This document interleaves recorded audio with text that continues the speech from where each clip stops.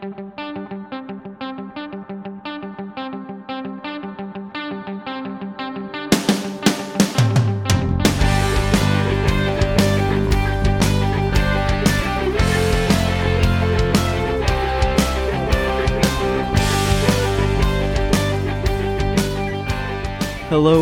everybody, and welcome back to Finding Freedom in Finance.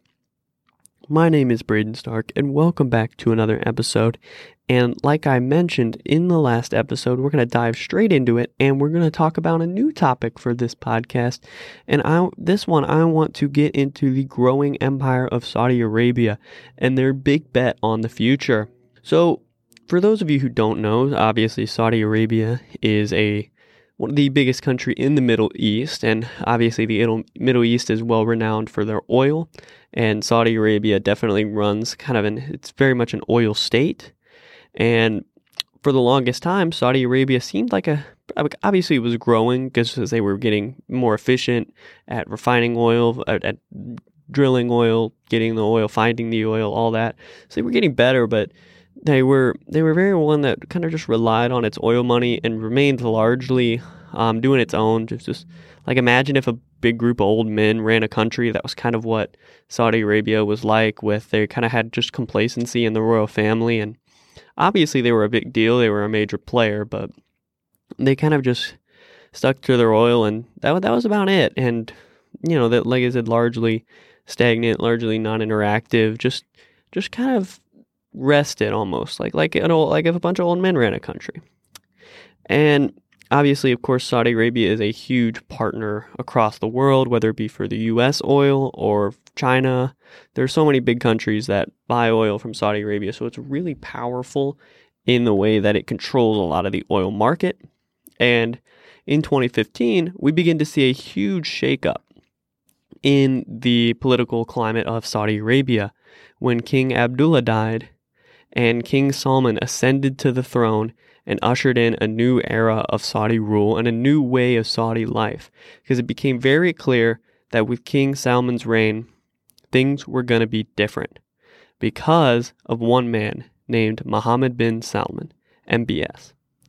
So MBS is King Salman's seventh son, and it was very clear from the start of King Salman's reign that he was going to largely stay out of it himself because he's kind of old and he didn't seem like he was too worried about governing the country himself.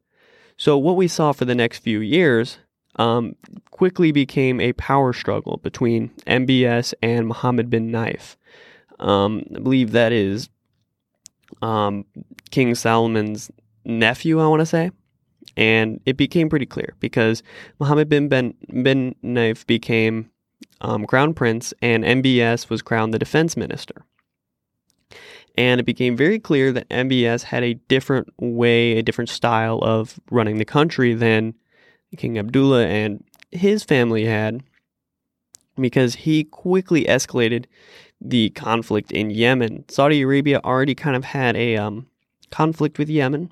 So Saudi Arabia thought that Yemen was kind of rolling over and allowing Iraq to engage in kind of hostile actions and lining up people on the Yemen-Saudi border. And Saudi Arabia thought that Yemen was not doing enough as a country to prevent this and protect Saudi's own interests. So MBS took a very controversial step and escalated the conflict in Yemen. But the real issue happened, or the real thing happened when Mohammed bin Naif was deposed in 2017 by King Salman, and MBS was promoted to crown prince. And even before that, it became clear that MBS had a new plan for Saudi Arabia. In 2016, MBS announced the 2030 vision to transform the Saudi economy, and that's largely what I'm going to be talking about. But it became clear he had some bold ideas, and now, after he became crown prince in 2017, he had the power to carry it out. So one thing that happened was, I believe in 2019, he invited a bunch of Saudi family members and held them hostage in a Hilton hotel until they paid the Saudi government back some money. So it was very clear, because obviously Saudi Arabia is a pretty corrupt country, because it was just so family. So, if your cousin did something illegal, I mean, he's your cousin. You're not going to rat him out, right? So, but Saudi Arabia kept all of these records, and MBS went through these records and decided that a lot of these, in order to continue to gain political control, I don't think this was an altruistic move. He wasn't trying to get the money back for the good of the Saudi people. I think he was trying to assert his control over the country. And in order to do that, he went ahead and he extorted a lot of the family members to get money back and prove that he was in charge. And he did a lot of things to reinvigorate the Saudi economy. The first thing he did was he actually extended rights to women. Once again, I don't think this is very altruistic. Obviously, Saudi Arabia has been in the headlines for the Jamal Khashoggi murder and dismemberment of, and a lot of ties have been personally linked back to the Crown Prince himself. So I don't think this, I just wanted to get this off the bat. I don't think he's a good person. I want that to be put out there. This is a finance podcast. This is largely business related. So I'm not going to mostly cover a lot of the political climate and things like that. I'm going to largely leave that stuff alone and focus specifically on his economic goals, because they are ambitious, they are very interesting, and they are definitely a 180 from what Saudi did before he was put in government. But I want to say that everything I talk about, by no means do I think he's a good guy, and by no means am I endorsing any of the things he's done. It's just very interesting to step back and take an objective lens and look at everything and say, wow, this is really interesting in such a departure from past Saudi rule, and I wonder how this is going to affect the geopolitical climate of the world. That's what this episode is. It's kind of a deep dive. It's kind of an essay on MBS's economic plans and what that means for the future of Saudi Arabia and the world. Because Saudi Arabia very much sits on the precipice, on kind of a balance between the U.S. and China, as we are beginning to head into almost another Cold War between the U.S. and the emerging China. So Saudi Arabia is kind of one of those countries that is kind of towing the line and hasn't really picked a side yet between the USA and China. So a lot of people believe that that's going to give Saudi Arabia very good bargaining power. So it's just very interesting on the world stage to look at what Saudi Arabia has done and think about how that could provide ripple effects throughout the global economy. So like I said, just want to put that out there. So it became very clear once MBS took over that he was going to have a very different plan for the country than his predecessors, right? Saudi Arabia is a nation that is built on oil. But very quickly it became clear that MBS was in no mood to kind of stick with the status quo when he announced the 2030 vision to transform the economy. And if you want the TLDR of what that vision said we're going to decrease our reliance on our oil production. Obviously, the Saudi economy is very, very reliant on oil prices to be stable as a country. So it was very interesting that MBS actually very early on in his right, we have to understand that in 2016, according to Bloomberg, Saudi Arabia was burning through foreign reserves faster than anyone knew, and that the country was actually only 2 years away from insolvency. Plummeting oil revenue resulted in almost $200 billion of a budget shortfall, a preview of a future in which Saudi's only viable export could not pay the bills. Historically, Saudi Arabia relied on petroleum for 90% of its budget and more than half of its GDP.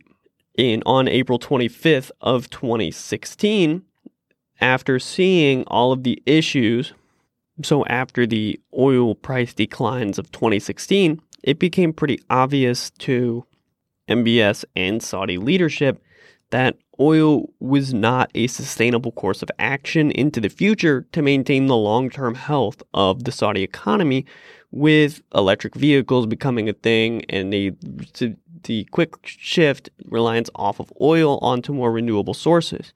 So in 2016, he announced the 2030 Vision to Transform the Economy initiative. And like I said, TLDR, decrease reliance on oil. So what are some of those initiatives? So what are some of these initiatives that Saudi Arabia took?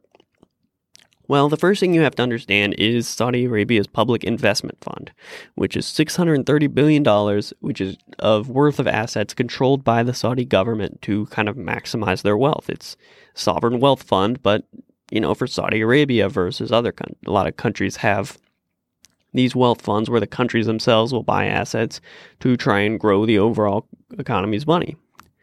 So it has shifted investments to a lot of industries, right? For example, what was once according to an article, what was once a sleepy government holding company is now a vehicle for the global ambitions of the country's de facto ruler, Crown Prince Mohammed bin Salman. It is the sixth biggest sovereign wealth fund, and it has made a lot more interesting investments, especially in the American tech sector, right? It owns a lot of Google, a lot of Uber, other tech companies, and also a lot of you may have heard of the Vision Fund. Of course, started by Masayoshi Son, SoftBank in Japan. It was $100 billion worth of money, tasked with finding the next big suite of technology companies. And of course, a lot of people know Masayoshi Son and the SoftBank because of the WeWork disaster. But what a lot of people don't know is $45 billion of that 100 was from Saudi investment fund. So it's just a kind of a commitment. You can show what a person really cares about or where they're putting their money at, putting the money where their mouth is. And Saudi Arabia has been doing that, right? Owning a lot of companies here. With their wealth fund, they own a 62% stake in Lucid Motors, the electric car company, which is actually setting up a factory in Saudi Arabia and is valued at almost $10 billion. The fund also has stakes in video game makers such as Activision Blizzard and EA, and the digital services and retail businesses of Asia's richest man, Mukesh Ambani, an Indian person, and owns an Indian company. Because obviously India is one of the best places to make money right now because there's a growing middle class in a country of over almost 2 billion people. So there are a lot of interesting developments that Saudi Arabia is making to kind of try and diversify their economy away from strictly oil, right? Another thing that they're doing is they're trying to revolutionize the tourism and hospitality industry. One example is Neom, the smart city. I don't know, it was going back on Twitter a few months back, trending a lot around the world, is Saudi Arabia's Line City. That is projected to be the first project that Neom makes. It is supposed to be a $500 billion investment across all of these initiatives, and the line is the first one. And the line is supposed to be the first part of the project city to rely on and export renewable energy. So it would be fully self-sufficient on renewable energy, and then also make money for the Saudi government by exporting that energy abroad. And another interesting thing is that Saudi Arabia also has given a lot more rights and economic freedom to Saudi women. Of course, there was the whole deal about Saudi women being able to drive, but also as part of the 2030 vision from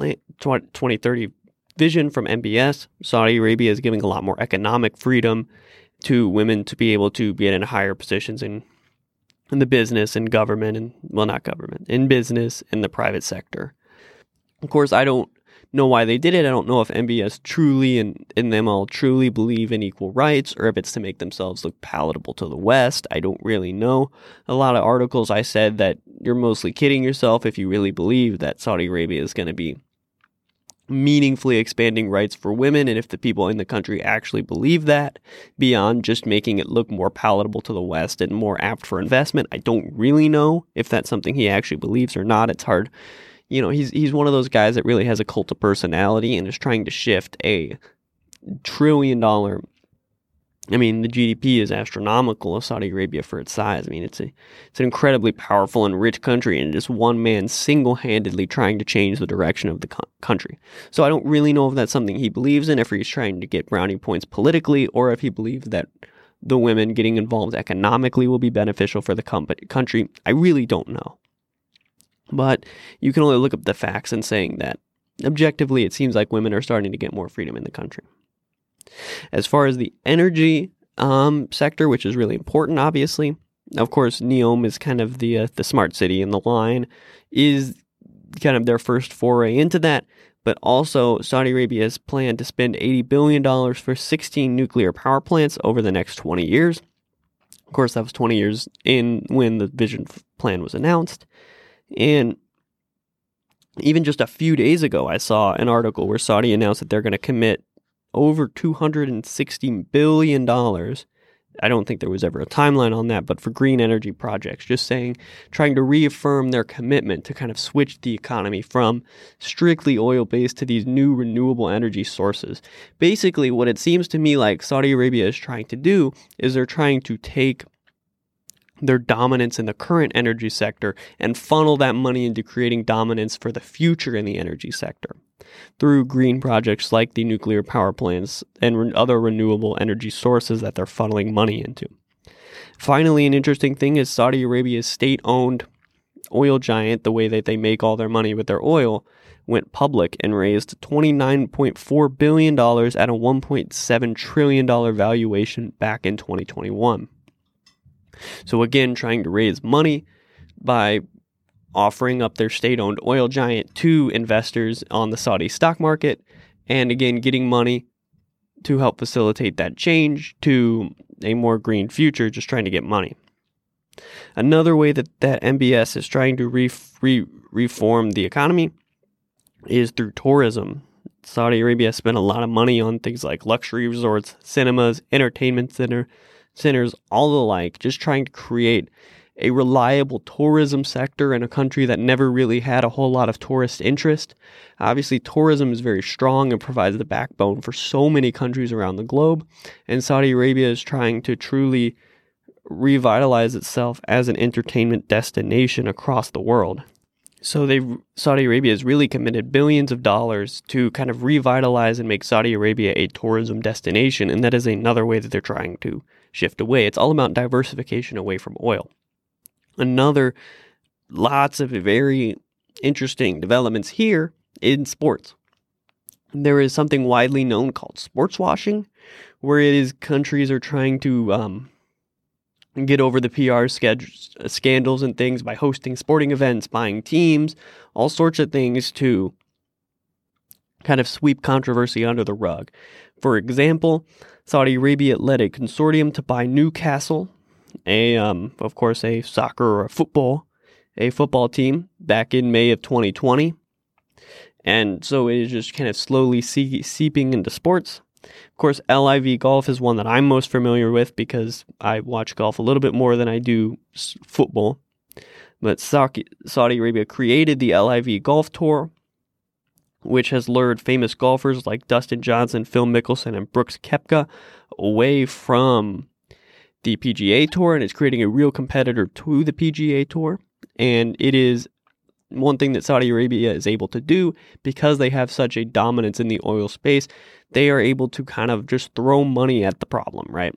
Dustin Johnson earned $35 million from 8 events with LIV so far, and he earned a total of $75 million in 15 years on the PGA Tour. And so he's already earned almost half of what he made for 15 years in 8 events, which is astonishing. So it's really creating a legitimate competitor by luring some of the most famous golfers away with a lot of money.